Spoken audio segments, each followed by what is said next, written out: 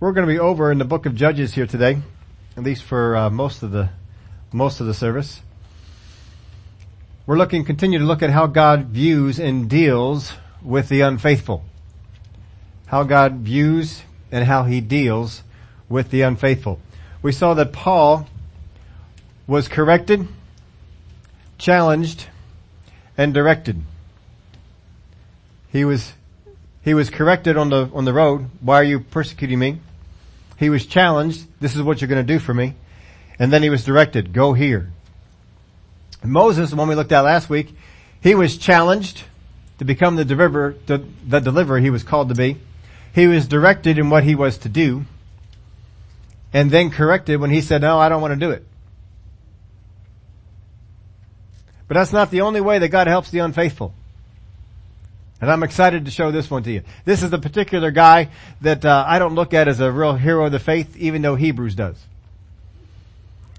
But he shows us something about faithfulness that is incredible.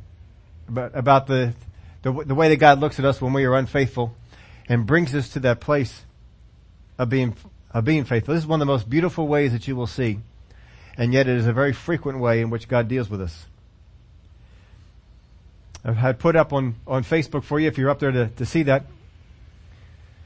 if you will receive this from God, what is going to happen here in this, if you would receive this from God, then not only is it available to you now, but it's probably knocking on your door. It's already been in your life. It is in your life now. Certainly it will start to come to your life, but you have to receive it. Most Christians will turn this down and choose a life of being saved, but not faithful. It's unfortunate because we can be saved and faithful. And that's where God wants to get us to. So over in Judges chapter 6, we're going to begin to look at this. In Judges, the 6th chapter and the first verse, we're going to take a brief look at the problem that goes on here. That first off, what we're going to see, we're just going to run through some of this because if you want to get in depth in this, we've done it a few times. In fact, this one we've actually been over a couple times the last few years. The most recent time was over on Wednesday nights in Hebrews. We looked at Gideon as one of the heroes of the faith, as he's mentioned in the Word of God. But let's take a look at this mostly for the standpoint of faithfulness and unfaithfulness. So here's the problem. Let's just read through this quick. Then the children of Israel did evil in the sight of the Lord, so the Lord delivered them into the hand of Midian for 7 years. And the hand of Midian prevailed against Israel because the Midianites, the children of Israel, made for themselves the dens, caves, the strongholds, which were in the mountains. So it was whenever Israel had sown, Midianites would come up, also Amalekites, and the people of the east would come up against them. Then they would encamp against them and destroy the produce of the earth as far as Gaza and leave no subsistence for Israel, neither sheep nor ox nor donkey. For they would come up with their livestock and their tents, coming in as numerous as locusts. Both they and their camels were without number. And they would enter the land to destroy it. So Israel was greatly impoverished because of the Midianites, and the children of Israel cried out to the Lord. And it came to pass, when the children of Israel cried out to the Lord because of the Midianites, that the Lord sent a prophet to the children of Israel, who said to them, Thus says the Lord God of Israel, I brought you up from Egypt, and brought you out of the house of bondage, and delivered you out of the hand of the Egyptians, and out of the hand of all who oppressed you, and drove them out before you, and gave you their land. Also I said to you, I am the Lord your God. Do not fear the gods of the Amorites, in whose land you dwell, but you have not obeyed my voice. Now then, this is the problem. We know that they cried out. Now all the details of this are not laid out here, but we know from other times in the future and in the past that when Israel missed God, went after other idols or did whatever they did, and they repented, that God sent a deliverer, someone to help them, someone to bring them out of that. And God had sent a deliverer. And in chapter 6 and verse 11, Now the angel of the Lord came and sat under the terebinth tree, which was in Ophrah, which belonged to Joash, the Abiezrite, who while his son Gideon threshed wheat in the winepress in order to hide it from the Midianites. Now, of course, in a winepress is not where you normally thresh wheat. We've been over those details on it before. Not going to spend a whole lot of time on the problem here. We want to take a look at the faithfulness part of it. But by this time, you all know who the angel of the Lord is. Whenever that term is used in the Bible, it is not just an angel. It is the Lord Jesus Christ. He is the only angel who receives worship. So what you have here is Gideon, who is called to be a deliverer, who is out hiding from the Midianites and threshing wheat. The angel of the Lord, Jesus Christ himself, shows up and has a message for him. Now look at this message. And the angel of the Lord appeared to him and said to him, "The Lord is with you, you mighty man of valor." Gideon said to him, "O my Lord, if the Lord is with us, why then has all this happened to us, and where are all his miracles which our fathers told us about, saying, did not the Lord bring us up from Egypt? But now the Lord has forsaken us and delivered us into the hands of the Midianites." Then the Lord turned to him and said, "Go in this might of yours, and you shall save Israel from the hand of the Midianites. Have I not sent you?" Now the Lord sent a deliverer. At the time that Gideon was born, was he a deliverer? Now think about this in the New Testament. When does God call you? Before you were born, right? Before you even formed in the womb, the Lord had a plan and a purpose for you. So before he ever shows up on the face of this earth, God has called him to be a deliverer of the children of Israel. That's the call on his life. He may not know it right away, but at some point, he's going to come into that knowledge, just like we looked at last week. Moses eventually came to the knowledge that he was the deliverer and thought all the rest of Israel knew it too. Now, was the problem going on before this word came? And it was. Was the problem going on before the word came? However, it did come to Gideon that he was a deliverer. And certainly it was. Now, was the deliverer, Gideon, preparing for or living the call in his life? Was Gideon being faithful to the call?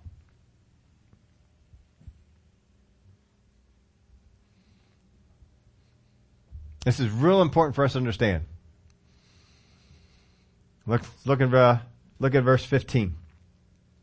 So he said to him, "O Lord my God, how can I save Israel?" Does that sound like he's ready?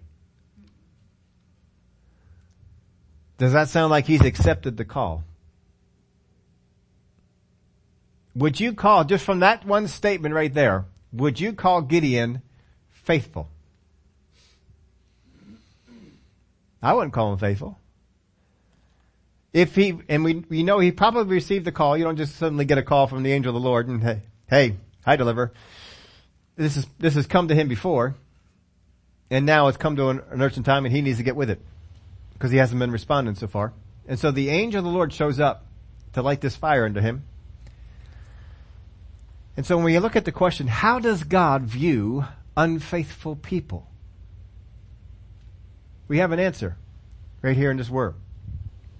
How does God view an unfaithful person? So, he has been unfaithful in the call of God. He has not pursued it. And the angel of the Lord comes down to him and has a message for him. Now, if you were God and you had a servant who was so unfaithful with being a deliverer that he's hiding in a winepress to thresh wheat, what would your message to them be? I would guarantee you that none of us would send this message along. The Lord is with you, you mighty man of valor. Would that be your message to an unfaithful person? To a person who has not pursued the call or done any preparation at all?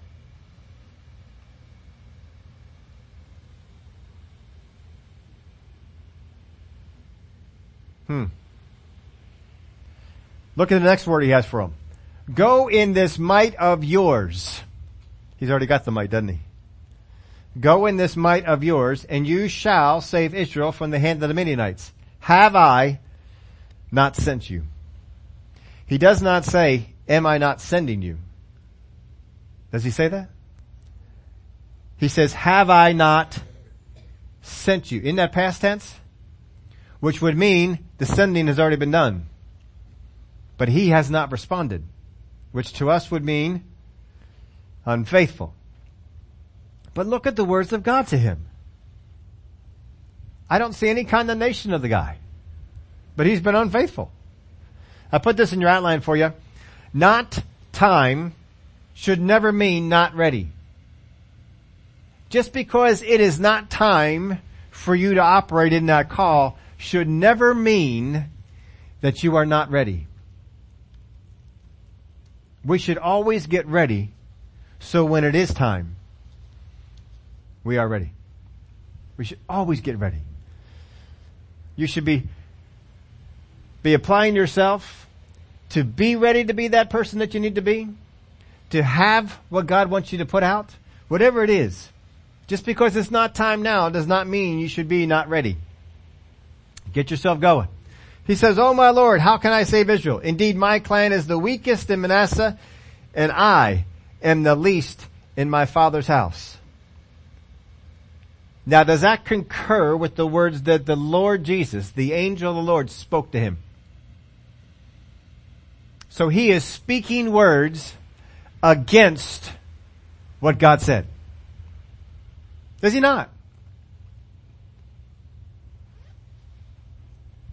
Again, look at his words. His words back to God. Oh my Lord, how can I save Israel? Indeed, my clan is the weakest in Manasseh, and I am the least in my father's house. Let's look again at the words that God spoke to him. The Lord is with you, you mighty man of valor. Does he believe that? Absolutely not. Look at the second word. Go in this might of yours. Does he believe that? I am the weakest of the weakest family. I've got the weakest family, and I'm the weakest in the weakest family. What does God say about him? Go in this might of yours. Can you see how God is saying things completely opposite of what this man believes? Could we in any way call him faithful? Could we in the least minutest way see this man as being faithful in anything that God has called him to or has said to him? No. And yet look at the view that God has of him. God's view of him is good. His view of himself is bad. And because of that, he's been unfaithful. Verse 16, and the Lord said to him, surely I will be with you, and you shall defeat the Midianites as one man. Surely I will be with you, and you shall defeat the Midianites as one man. Now can you imagine if God showed up, the Lord Jesus Christ himself showed up in your presence and told you whatever it is that you're doing, whatever it is that God has called you to, whatever it is that your hand is involved with, and he comes to you and says, you shall do this. Can you imagine that? Can you imagine if you work for a company and God shows up and says, you shall run this entire thing? Can you imagine if you were in a really bad situation and God shows up and says, you have been delivered? Can you imagine this? This is what God is saying to him. Surely I will be with you, and you shall defeat the Midianites as one man. Now we already determined that Gideon has not been faithful. I put this in your outline for you. He is not living the call. He's not living the call. He's called to be a deliverer. He's not living the life of a deliverer. He's running. He's afraid. He's not seeing the call. God speaks to him about the call and he acts like I can't see that at all. That is not out there. He's not living the call. He's not seeing the call. And he is certainly not hearing the call. He's not going to hear anything that's being said about this call. It's kind of like Moses. Moses, because of his failure, I can't hear that I'm the deliverer. Now, way back when we went over this, we were in a series on frustration. I put this out there for you. I just pulled that little snippet from there just to remind you about this. When we are in the land of frustration, faith is like another language. When we are in the land of frustration, faith is like another language. When you are frustrated in the call of God that is on your life, when you have heard the call of God, but it's not happening and you get frustrated, anything spoken along the lines of that call is like a language you don't understand. Frustration is like a filter that keeps you from seeing what is really true. See, the enemy loves frustration because when he gets you in the land of frustration, he will keep you from doing the call of God. Moses was frustrated at accomplishing what he felt God told him to do. He got frustrated. Now, what has gotten in the way? There are three things here that have gotten in the way. It's important for us to keep these in mind because we're going to look back at these and all the things that we're looking at here. Three things that have gotten in the way. First off, the words of other people. The words of other people. I don't know if it particularly happened this way with Gideon because we're not given all the details, but can you imagine if Gideon received the word of God, you are the deliverer, from this hand of Midian. You are the deliverer. Can you imagine if that word came out and he heard that and he began to voice it to some people around? Can you imagine the words that they would say? You're the deliverer? Are you kidding me? What family are you part of? That's the weakest family in the land. And you're the weakest guy. He's probably just voicing words that he heard from other people. You know, have anybody ever called you weak, ugly, no good? So use some kind of word that, and you just kind of accept it. Well, I guess I'm just this way. This is just how I am. I guess I am the weakest. And you hear the words from other people because you heard what God said and you voiced it. And other people don't agree with that. David went through this in some of his life with his family. We've been over that times before too. Moses was going through this with people. Remember when Moses was the deliverer, went out there and killed the Egyptian? What did he hear the next day? Who made you a judge over us? Are you going to kill me like you did the Egyptian? And he heard that. See, those words will hang in your head. The words of other people can make it be a problem. So that's the first thing that gets in the way, the words of other people. The second thing is the thoughts of his mind. The thoughts of his mind. Every time in his spirit revelation would come, his mind would counteract it. No, that's not you. No, that's not a direction that you're going to go. No, you're not going to be. Who are you that you can be the deliverer? These words are going to come. These thoughts that are in your head, they'll come. The words of other people. The thoughts of his mind. And here's the last one. The power of his emotions. The power of his emotions. You see, because when people say these negative words, it stirs up emotions in us. And those emotions are strong. They're powerful. And when God begins to speak these things to Gideon, mighty man of valor, his emotions kick in. Oh, no. That's not me. That's not me. No, I don't feel like I'm a deliverer. I feel weak. So these three things get in the way. They get in our way too. But the words of other people, the thoughts of his mind, and the power of his emotions. He feels rejected. Feels put down. These things are powerful in him. He cannot hear, or basically he cannot receive, the words of the Lord. Verse 17, then he said to him, if now I have found favor in your sight, then show me a sign that it is you who talk with me.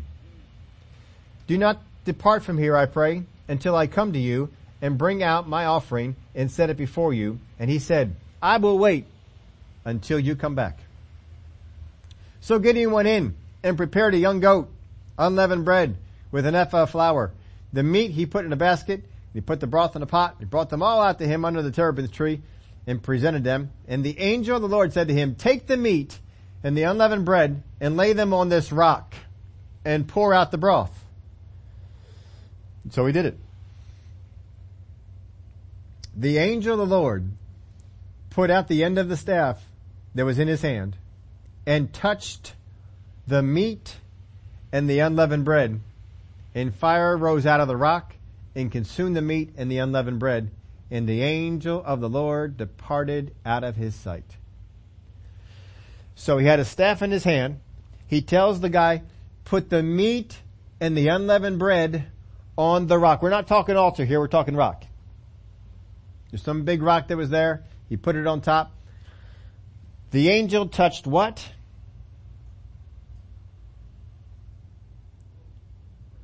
Touched the meat and the unleavened bread. Where did the fire come from? The rock. Now how many of you, if you were designing this, would have designed it that wherever the staff touched, that's where the fire goes? That's not how this worked. It comes out of the rock. He touches the meat, and from underneath in the rock, the fire comes up. That must have been some kind of thing to see. It's not like something came out of the staff. Something came up from the rock, and it consumed the offering. And then he disappeared out of his sight. Now, we're going to see a change on something. It's very subtle. You may not have seen this before, but I think you'll see it here. Now Gideon perceived that he was the angel of the Lord. So Gideon said, alas, O Lord God, for I have seen the angel of the Lord face to face. Then the Lord said to him, peace be with you. Do not fear. You shall not die. Now here's a big difference in here. Up till now, Gideon has heard words in his head and he has spoken them. Up till now, he has felt things and spoken from the power of those emotions. But now, instead of the power of his emotions, we have the power of God that has just flowed from that rock came this fire and burned up the sacrifice. And he has got a revelation down in his spirit, because it said, look at the word, he perceived. That's code word. That means he understood it in his spirit. It came up in his spirit. And when something came up in his spirit, he didn't let his mind stop it. And he had actions based on what came in his spirit. That's a good step. That's huge. Do you know how many Christians don't act on what comes in their spirit? They only act what comes in their head. He got this in his spirit. He perceived. We're not just talking an angel. He knew it was an angel. That was the angel of the Lord. That was the manifested presence of God that was just here. Wow. So that was a revelation that came to him. He didn't perceive it because of the miracle of the fire or the fact that the angel disappeared. I mean, angels disappear all the time when they showed up. It was down in his spirit. It was something that was spoken to him. That was the angel of the Lord. And he heard it.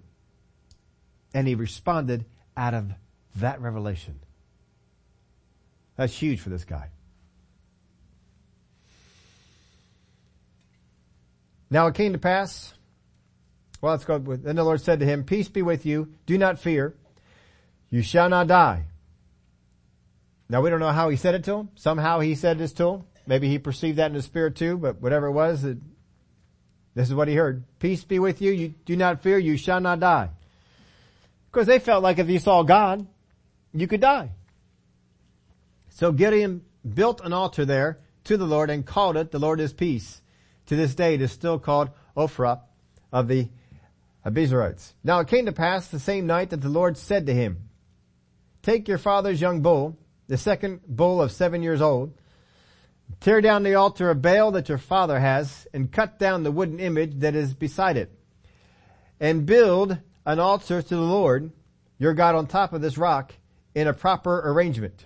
And take the second bull and offer a burnt offering with the wood of the image that you shall cut. So we're going to take that rock, we're going to use that as a basis for an altar here. So he gave him an assignment. Now, his calling is what? A deliverer. But see, God gives out assignments. And this is an assignment. This is what I want you to do. This is in line with him being a deliverer. But this has nothing to do with the Midianites. I want you to come after this idol, this Baal, because he's been part of the problem. I want you to tear down that altar. I want you to take the wood. You're going to use that as fuel for the fire. You're going to burn it up. You're going to bring it all down here. So you're going to tear down one altar. You're going to build up another. This is your assignment. So Gideon took 10 men from among his servants and did as the Lord had said to him. But because he feared his father's household and the men of the city too much to do it by day, he did it by night. Now, he is only partially faithful at this point. But how many of y'all know being partially faithful is at least better than being not faithful at all? If he was completely faithful, he would believe the words of God that said, mighty man of valor. Or how about the word, I will be with you. He doesn't quite grab hold of them to the degree that he should. But he still does what he's supposed to do. He just does it at night. Do you think the inspiration to do this at night came from his spirit or his head? Probably his head, right? So, we went back to listening to our head, not our spirit. But God still has good words for the guy. See, we can be glad about this. Because God, with this very unfaithful person right here, is still speaking good words about him.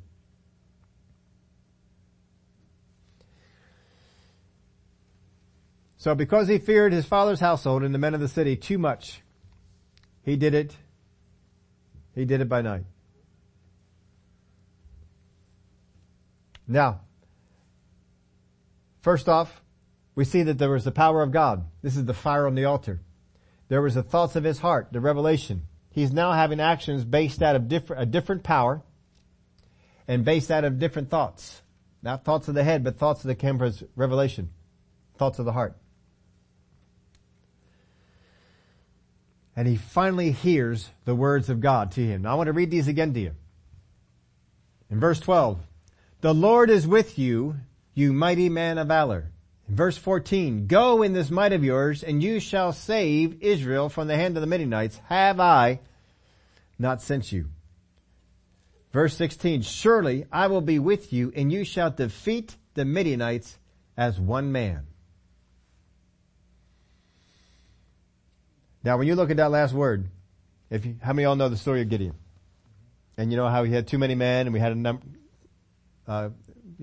get them on down. Got too many. And then again, you still got too many. I'm sure he might be thinking back to this word. All right, I thought you said I would defeat them as one man, not as actually one person. But, that number's getting down there pretty good. Surely I will be with you, and you shall defeat the Midianites as one man. All this was available to him before. But he walked in a different light. And so he didn't walk in this. You see, if I walk in the light of my mind, of the thoughts that I can generate in my head, what I can figure out about what God wants to do. If I walk in the light of that, if I walk in the light of what people have said instead of what God has said, if I walk in the light of that, if I walk in the power of my emotions instead of the power of God, I won't be able to see what God sees. And I won't walk in what God walks in. I'll stay just like Gideon. I am of the weakest tribe, and I am the weakest of the weakest tribe. Now, he's not the only one we want to look at. Again, we're not trying to evaluate just get into all the details of this particular story. We've done that before. We're looking at it from the faithfulness standpoint. But here's another one that you know very, very well. In Genesis chapter 12. So because of this, we don't really have to get into all the things that are going on in the story. In Genesis chapter 12, in verse 1, now the Lord said to Abram, get out of your country, from your family, and from your father's house, to a land that I will show you. I will make you a great nation. I will bless you and make your name great. And you shall be a blessing. And I will curse him who curses you. And in you all the families of the earth shall be blessed.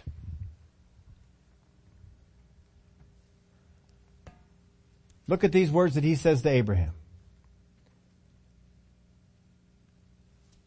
Get out of your country, from your family, and from your father's house, to a land that I will show you.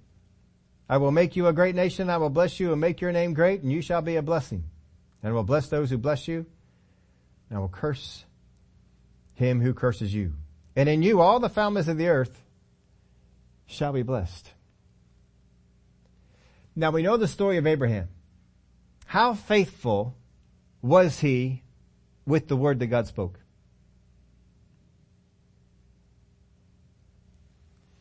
He was terrible. He missed it on about every single thing that God said to do. Because he said, first off, get out of your country. That one he did. He left his country. He left Ur of the Chaldeans. We come up to him in chapter 12. He is in Haran, which is north of there. But he's out of there. But he's with his father, his nephew, and his family. In fact, when Abraham sends back to get a wife for his son, he wants someone who's in the family. He doesn't go to Ur of the Chaldeans. He goes to Haran because all his family went with him. So God said, get out of your country, from away from your father's house. He brings his father's house. And then they had some trouble and they stayed at Haran and his father died there. And the word of the Lord came to him again. Look, this is what I said to do. Get out here and do it.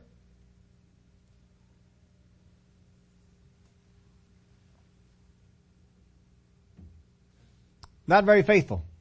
Let's go on to the next word that God speaks to him in Genesis chapter 13 verse 14. And the Lord said to Abram, after Lot had separated from him, lift your eyes now and look. See, Lot had come with him. So even when he left Haran, he still brought his family. Some of them. Left some of them back there. Still brought some more. Still not faithful with what God said. Lift your eyes now and look from the place where you are northward, southward, eastward, and westward. Every time I read this verse, every single time I read this verse, I cannot just read this. I hear the song. Because Brother David Ingalls wrote a song. It's called The Seed of Abraham. And he quotes this entire verse. I have this entire verse memorized in the King James Version. Because David Ingalls sings it from the King James Version. I was thinking of bringing it out here for y'all to hear, but you can look it up. It's wonderful. He just reads this whole section here. Lift up your eyes and look from the place where you now stand. North, south, east, west. I've given you all the land. He's given it to him. Has he been faithful with what God said to him yet. Little bits here. He left the land. All right. Then he left most of the family. But then he brought Lot along. Finally, he sends Lot in another direction. And when he does, the word of the Lord comes to him and says, look, I'm tired of you being unfaithful. Do what I said to, he doesn't do that, does he? He says, look, I want you to look all around. North, south, east, west. I want you to look at all, because I have given you all this land. For all the land which you see, I give you and your descendants forever, and I will make your descendants as the dust of the earth, so that if a man could number the dust of the earth, then your descendants also could be numbered. Arise, walk in the land through its length and its width, for I will give it to you.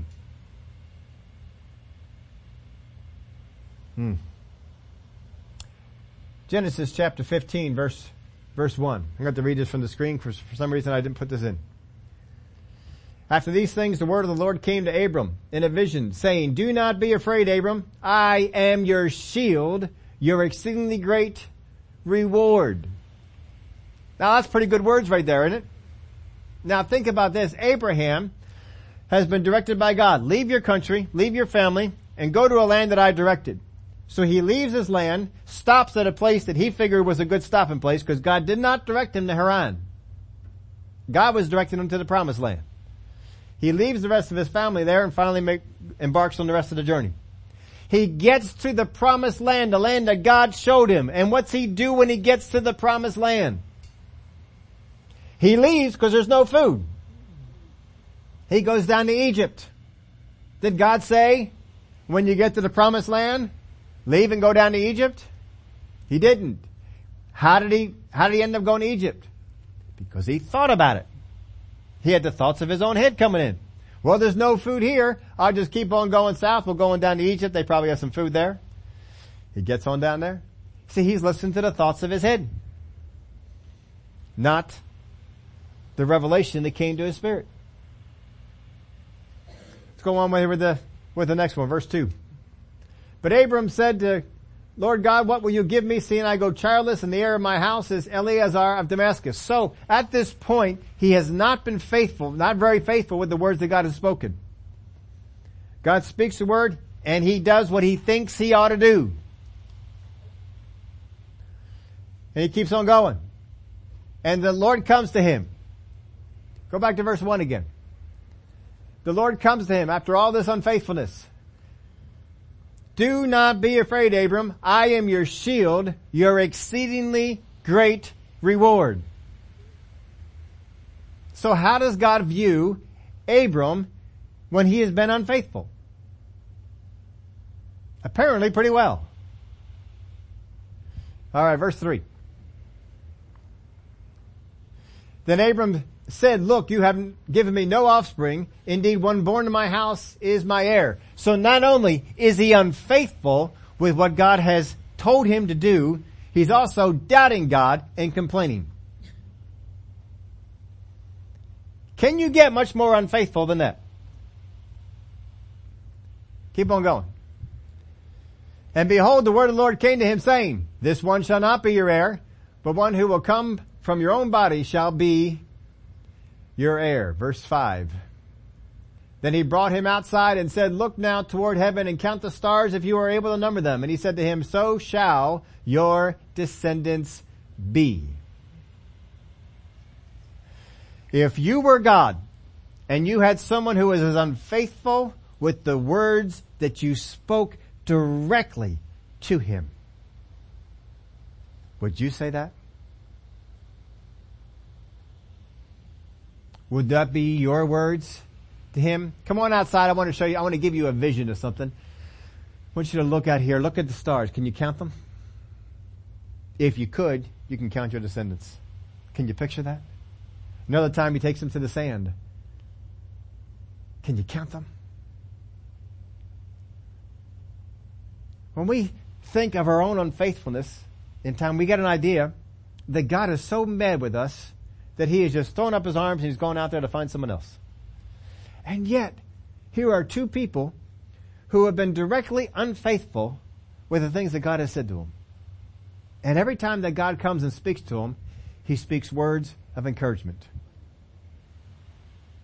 Go on to verse 6. And he believed in the Lord, and he accounted to him for righteousness. And then he said to him, I am the Lord who brought you out of Ur of the Chaldeans to give you this land to inherit it. We don't see that rebuke.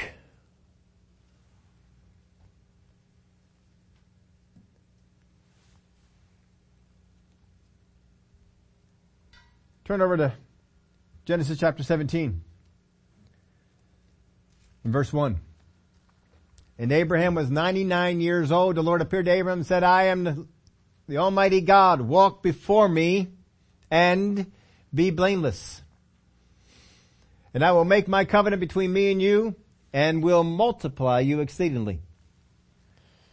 Then Abram fell on his face and God talked with him saying, As for me, behold, my covenant is with you and you shall be a father of many nations. No longer shall your name be called Abram, but your name shall be Abraham, for I have made you a father of many nations. What phenomenal words to hear from God. And just as the devil has brought you into condemnation for your unfaithfulness that you have, don't you think the devil is reminding him of all the times he's missed it? All the times he's come up short on the things that God has said to do? And yet God keeps coming out and saying these things that are nice and positive. Good words. Go on to verse 6. I will make you exceedingly fruitful, and I will make nations of you, and kings shall come from you. And I will establish my covenant between me and you and your descendants after you in the generations for an everlasting covenant to be God to you and your descendants after you. Also, I give to you and your descendants after you the land in which you are a stranger, all the land of Canaan, as an everlasting possession, and I will be their God. And God said to Abram, As for you, you shall keep my covenant, you and your descendants after you throughout your generations. In the next chapter in verse 18, verse 17, and the Lord said, Shall I hide from Abram what I am doing? Since, now look at this, Abraham shall surely become a great and mighty nation, and all the nations of the earth shall be blessed in him. He is not a great and mighty nation right now. He doesn't seem to be on the way, as best we can tell. But look at God's view. Shall I hide what I'm going to do? Shall I hide what I'm going to do? Since Abraham shall surely become a great and a mighty nation. Now notice this, in each word that God spoke into his life to build him up on the promise, he also gave him an assignment. In the first one, the assignment was, leave your family and country and go to a land that I will show you. In the second one, it was, look at the land. And then he said, arise and walk in the land. In the third, look toward heaven and count the stars if you are able. And then he said, and bring me an offering. And he brought him an offering. And in the fourth, you shall keep my covenant. He gave him an encouraging word. He spoke into his life. And then he gave him something to do. And sometimes Abraham did it. And sometimes, partially he did it. And sometimes what he did, he didn't do very well. But still, God didn't lose sight of what he could be. For Gideon, it was tear down the altar of the house of Baal and build an altar for the Lord. Later on, he told them, now look, you got too many people here in this army. I need you to get rid of some because y'all going to think that you delivered them instead of me. And then he said, now get rid of some more. And they got rid of some more. And then he took his 300 men and God told him, here's the assignment. I want you to arm them with trumpets, pitchers of clay, and torches to come against this huge multitude. And he obeyed. And he did it. You see, the inspiration came in his spirit. God spoke it to him. God revealed it to him, what he was to do, and he acted on it. He was not a faithful person. But when he went into that battle, he was faithful to what God had said. And he became the man that God saw all along. Abraham finally became the man that God had seen all along, but it was 25 years in the making. Not counting all the years that went on before that. That's a lot of waiting. That's a whole lot of things that needed to happen. How long have you been waiting? I put this in your outline for you. I want to make sure you can get this. Much of the unfaithfulness in the body of Christ is from listening to words not from God. Much of the unfaithfulness in the body of Christ is from listening to words not from God.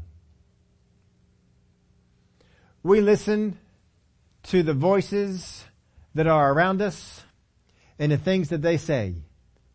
God doesn't do that anymore. Has God really said? Well, that's in the Old Testament. Well, God doesn't.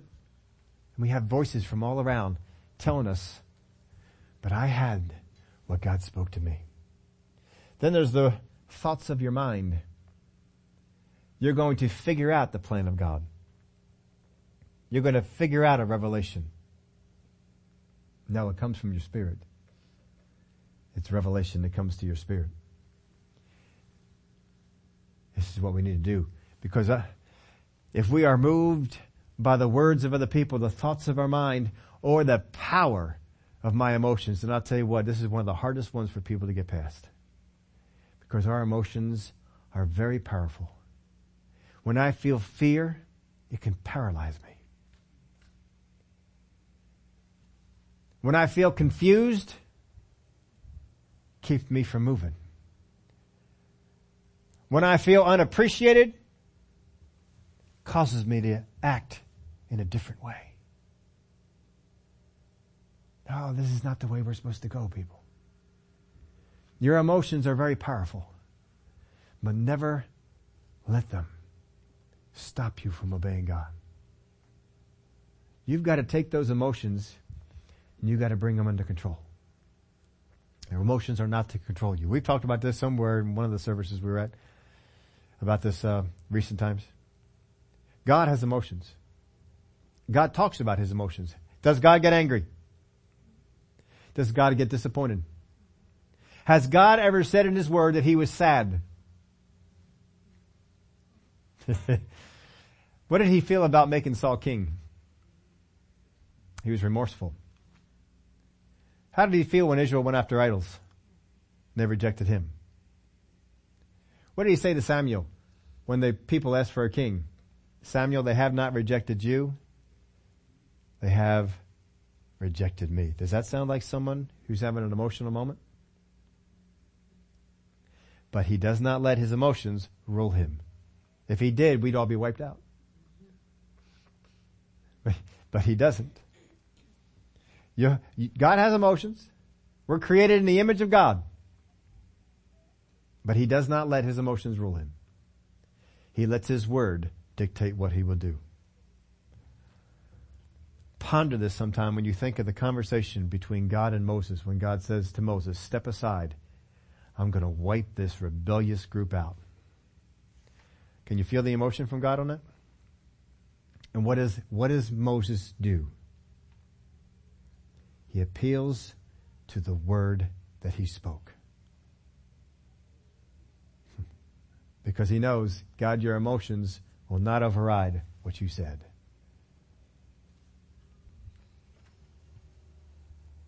We're not always going to get a chance to see that because not too many people had that relationship with God.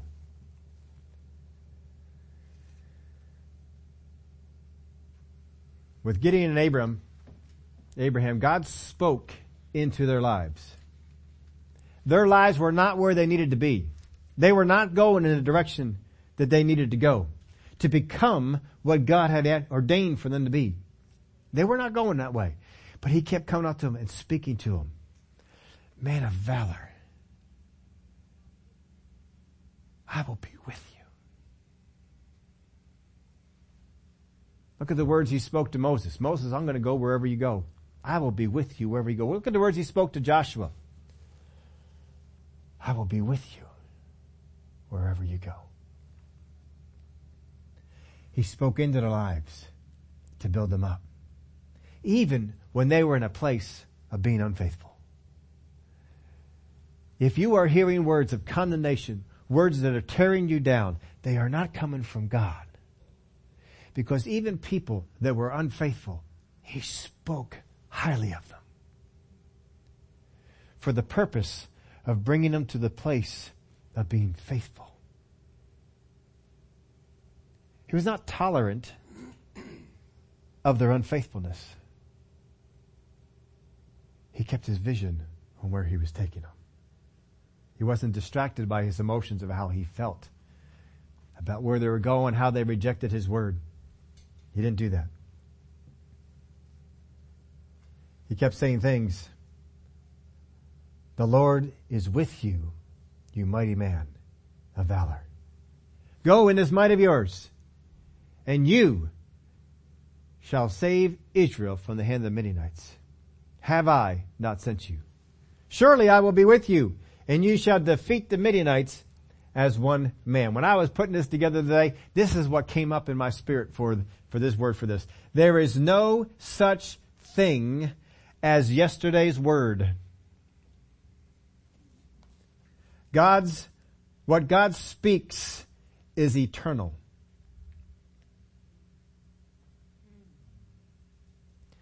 Just because God spoke something to you that happened 10 years ago does not mean that word is not eternal. Because God does not speak words that have an expiration date. He is an eternal God. He is the same yesterday, today, and forever. And what God spoke to you before has exactly the same freshness on it today. Because we serve an eternal God. There means it today. He spoke words to Moses, and 40 plus years it happened. He spoke words to Joseph, and 17 years later it happened.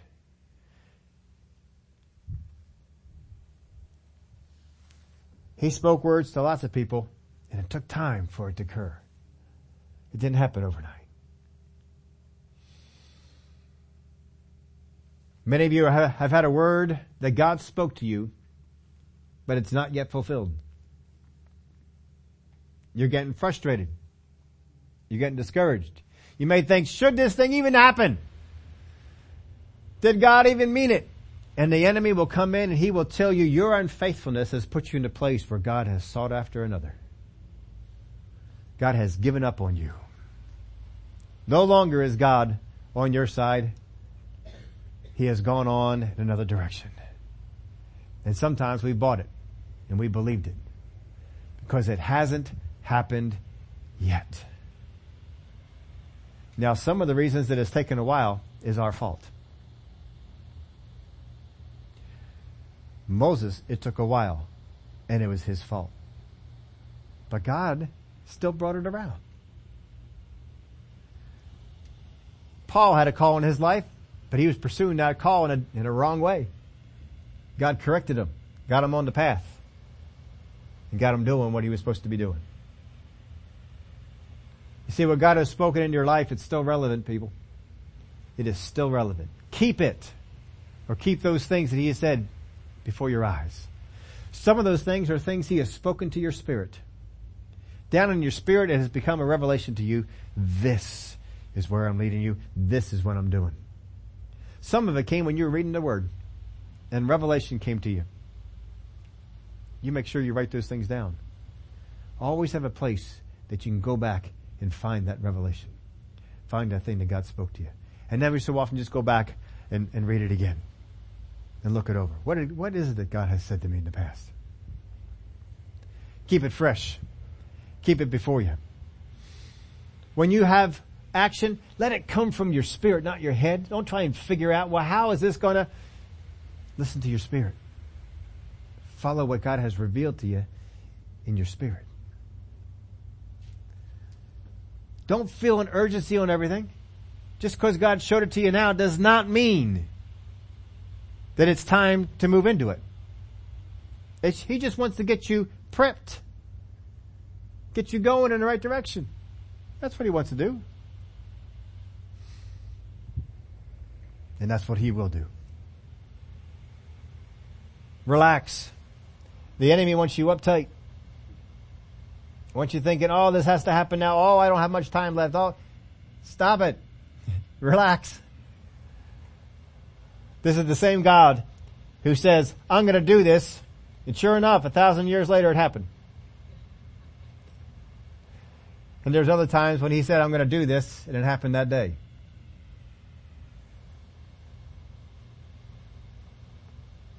Don't get in a rush. Relax. Operate out of the voice that comes from your spirit. Listen to the words that God has spoken to you in His Word, through your spirit, wherever it might be. Listen to those words, not the words of other people, not the words that are not on God, not on the side of God. And take those emotions that you feel and you corral them. You keep them under wraps. You can feel them, but you don't be moved by those emotions. Be moved by the power of God. Glory to God. We have a song. We're going to lead you in. How are we going to do this? It's on video? All right, stand up. This is not a hard song, but we can sing it. Go ahead and play that. If I made you stop, I don't know if I made you. Get to the right spot. This is the song that came out in one of the services down there at Rhema. I believe the year, this was 1998. It's a while ago. Brother Keith Moore had this word for some things that had come out that were being taught. But keep in mind, whatever God has said, God will bring it about. He will. He knows that we've messed up, and we've looked at how many people that have already messed up the call of God in their life, and God still brought it about. God can bring it about. Are we ready? Go for it. It'll surely come to be. It will come to pass. Everybody proclaim it. Say it will come to pass. Oh, it shall come to pass. What the Lord has said to me, it will surely be. It will come to pass. It will come to.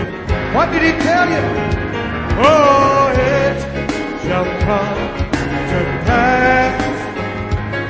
What the Lord has said to me, it will surely come to be. It will come to pass. Sing it real loud and say, it's gonna come to pass. Just watch and see that it shall come to pass. Oh yes, it will. What the Lord has said to me, it will surely come to me. It will come to pass. What did He told you? We just heard the prophecy just a minute ago that the symptoms of pain will disappear and the wholeness and strength will appear. Did He say it? Do you believe it? What's going to happen? It'll surely come to me. Oh, it will come.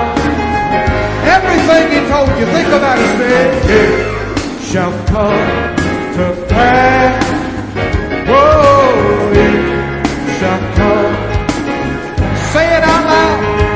What the Lord has said to me will surely come to me. It will come. What did He tell you about your money?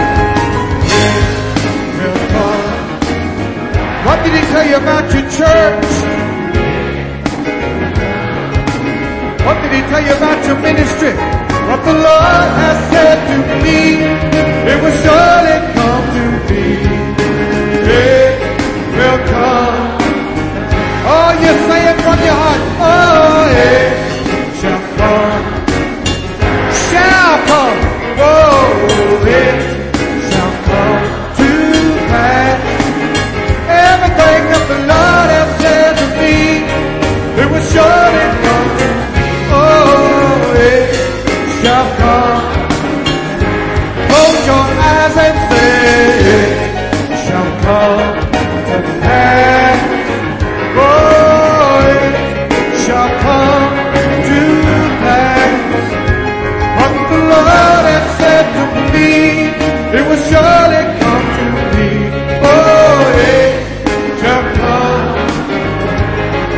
Proclaim it real loud. It shall come to pass. It shall come to pass.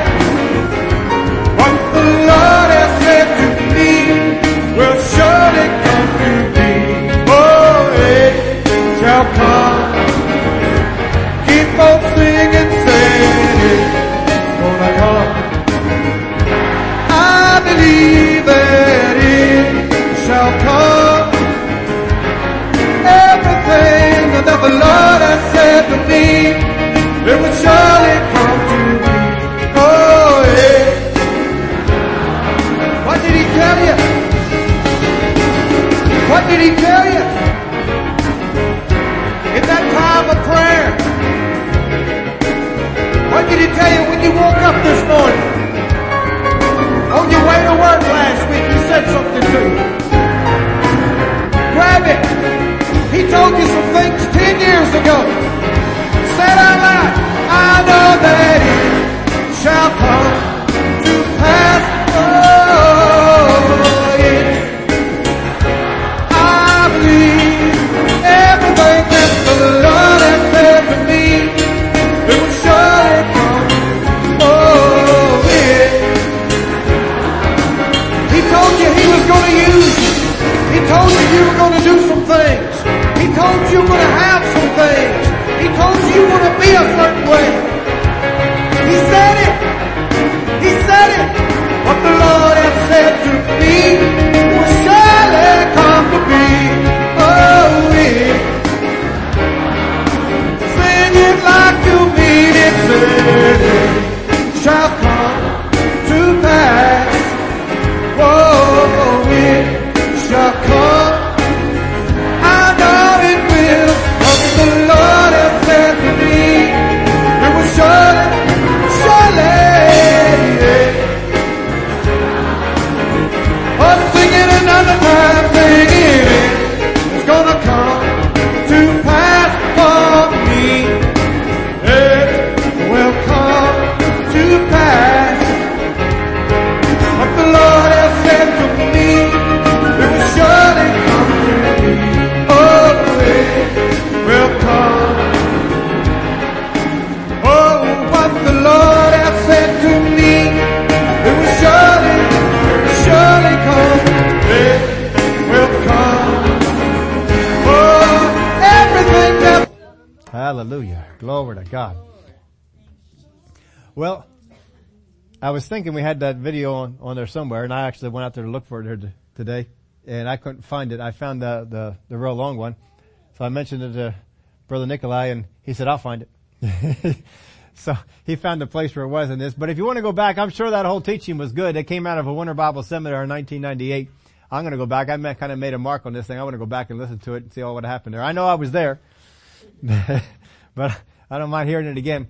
1998, if you want to do that, look up, just do Rhema. It shall come to pass. It's comes under that name.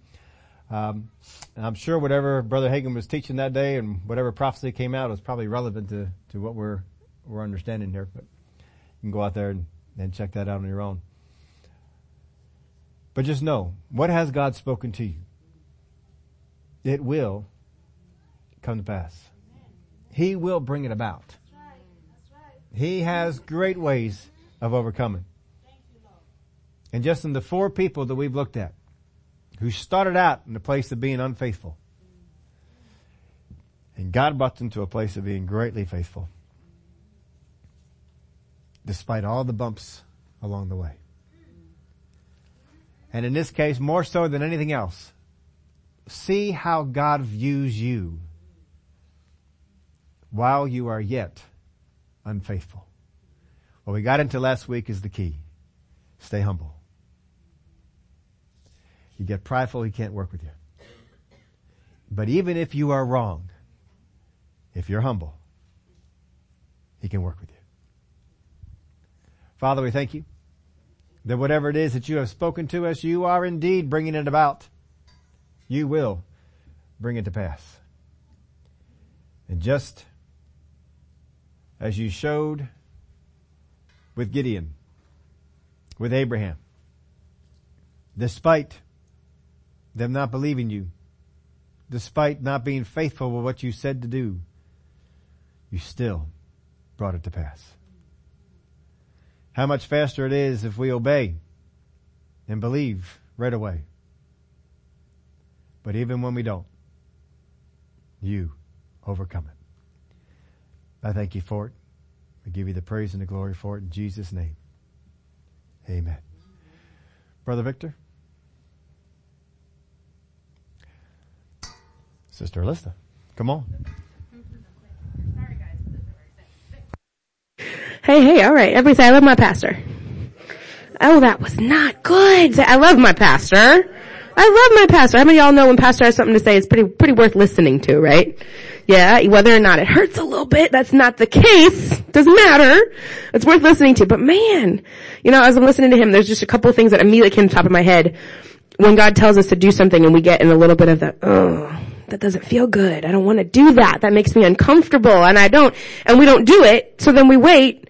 And the blessing that we would have got had we obeyed right away is still up there, not being given to us because we haven't obeyed yet. So everybody say, I am not too cool. A lot of people think you're too cool. Say, I am not too cool. I am not too cool to do what God says to do, to talk to the neighbor who's really weird and kind of smells funny, but God still says I should talk to them, to give the money that God's been saying to give, to go back to school that God's been telling me to go back to school. I am not too cool to do what God has asked me and told me and directed me and guided me to do because, as he says in Judges, surely I will be with you. Surely I will be with you. He gives that promise. And he gave the other promise, he's a shield about you. He will direct your path. There's no reason to be scared, guys. If God is calling you to do something, it's time to step out and do it. Keep your humility. Stay humble about it like Pastor's been teaching. But when you are faithful, when you obey, blessings come. That's exciting to me. I'm excited about it. Speaking of blessings, we do have some praise reports today. Miss Susan says that today, 57 years ago, but that's not possible because she's only 29. She was baptized in the Holy Spirit and she is thankful and looking forward to the next 50 years. Hallelujah. Praise Jesus. If that's the thing you guys are supposed to be doing that's holding you back from receiving from God, you're not too cool to receive the Holy Spirit, guys. We will gladly pray with you. We will gladly lead you in that. It's a blessing, yeah? It is a tool to be used, and this is one that blesses my heart, and I'm not gonna cry. My little Lissy, here I go crying. Woo! It's just because she has her handwriting. They teach them in school this thing called kid writing. So they write what they hear. So it's just a bunch of consonants. And I'm like, okay. She is very thankful that her friend JJ is home from the hospital after getting his tonsils and adenoids taken out. She was very concerned. She's thankful that he is home. And have been told that we have already prayed, or there has been prayer that has happened, but we're going to stand in faith for our brother Les. He had surgery this week on his knee. His medication's kind of making him a little funky. So we're just standing in faith that the medication does what it's supposed to do and nothing else, and that knee heals quickly and completely, and that everything that was supposed to be done is successful in Jesus' name. Also, while we're in that prayer zone, we have our Equio and our Eric who are going back to school this week for both of you, yeah? So we won't see them until summertime. So give them hugs, give them love, pray for them on their travels, pray for them, their protection over them, their minds, their ears, their hearts, all that stuff, their bodies, that's important too. That they are protected. We got some stuff coming up, y'all. Men's movie night, Friday, March 29th. They are going to see Mary Poppins Returns. If you're interested, no, that's not right. No. All it says is we're looking at a movie night, and all I keep thinking is, what movie are you seeing? So I just assumed it was Mary Poppins Returns. If you're interested in going to if you're a man who's interested in going, see Keith, let him know you want to go, find out what the movie is. It'll be a surprise for everybody. I don't know. Limited seating. It's, special run of something? I don't know. Ladies breakfast Saturday, March 30th. That is here. You guys know the drill. Bring a dish, bring a friend, bring something to share. There's going to be teaching. Last time they did, your vision board, so you never know what's going to come out of Miss Connie's head. There's always crazy stuff happening. This is something I need you guys to pay attention to. We moved up the cover dish dinner. I'll start meeting by 1 week because April 7th is what? Easter egg hunt! Woo! I'm the only one who's excited. Easter egg hunt! You can see our numbers, our totals up here. We have almost 200 kids already registered and we still have many weeks to go. 1,100 eggs have been pledged. 5 different baskets have been pledged. We are getting great responses from our community businesses. We're getting the Zoe name out there. It's wonderful. Keep that in prayer. But we did have to move the cover dish up. That being said, those that are involved in the egg hunt, you're going to get a lot of information that day. If you can be here, it is ideal. You'll get it from the horse's mouth, exactly what to expect, what's going on, a couple of the changes that are being made from last year to this year. And it's just better to kind of get all the questions answered in the group setting rather than, she said this and that one said, all in one spot. Pastor will have some things to say then as well. And again, whenever Pastor has something to say, it's worth listening to. So you should be here to hear it. And then there's a ladies' prayer time this Friday. Now, for those who can be there in person, it will be at Pastor Connie's house at 10 o'clock. Again, she's Italian. There's going to be food, I promise. At the very least, there will be coffee. Because again, Italian. If you can make it, she will gladly open her doors for you, but if you cannot make it and you still want to know what are the topics we're praying about, I can pray at work, I can pray at school, I can pray while I'm you can't pray while you're sleeping. I wasn't going to say that. See her today. She'll give you kind of a rundown of what's being prayed for. And I think that that's everything. Be in prayer for the egg hunt. It's going to be awesome. And I think that's about it. Hug some people. Not like I have to tell our people that. We love hugging. We love talking. Talk to people. Today is the second half of, the financial classes by Lamar Childs. It's centering on starting a business, how to budget things. And last week was amazing. It went into all different kinds of directions. I was super excited it went in. But this one is a little bit different. If you're staying, class starts at 1 o'clock. Grab some lunch, grab a coffee, whatever. Come back here in the main sanctuary and he will begin at 1. Alright guys. Love you. Have a great week.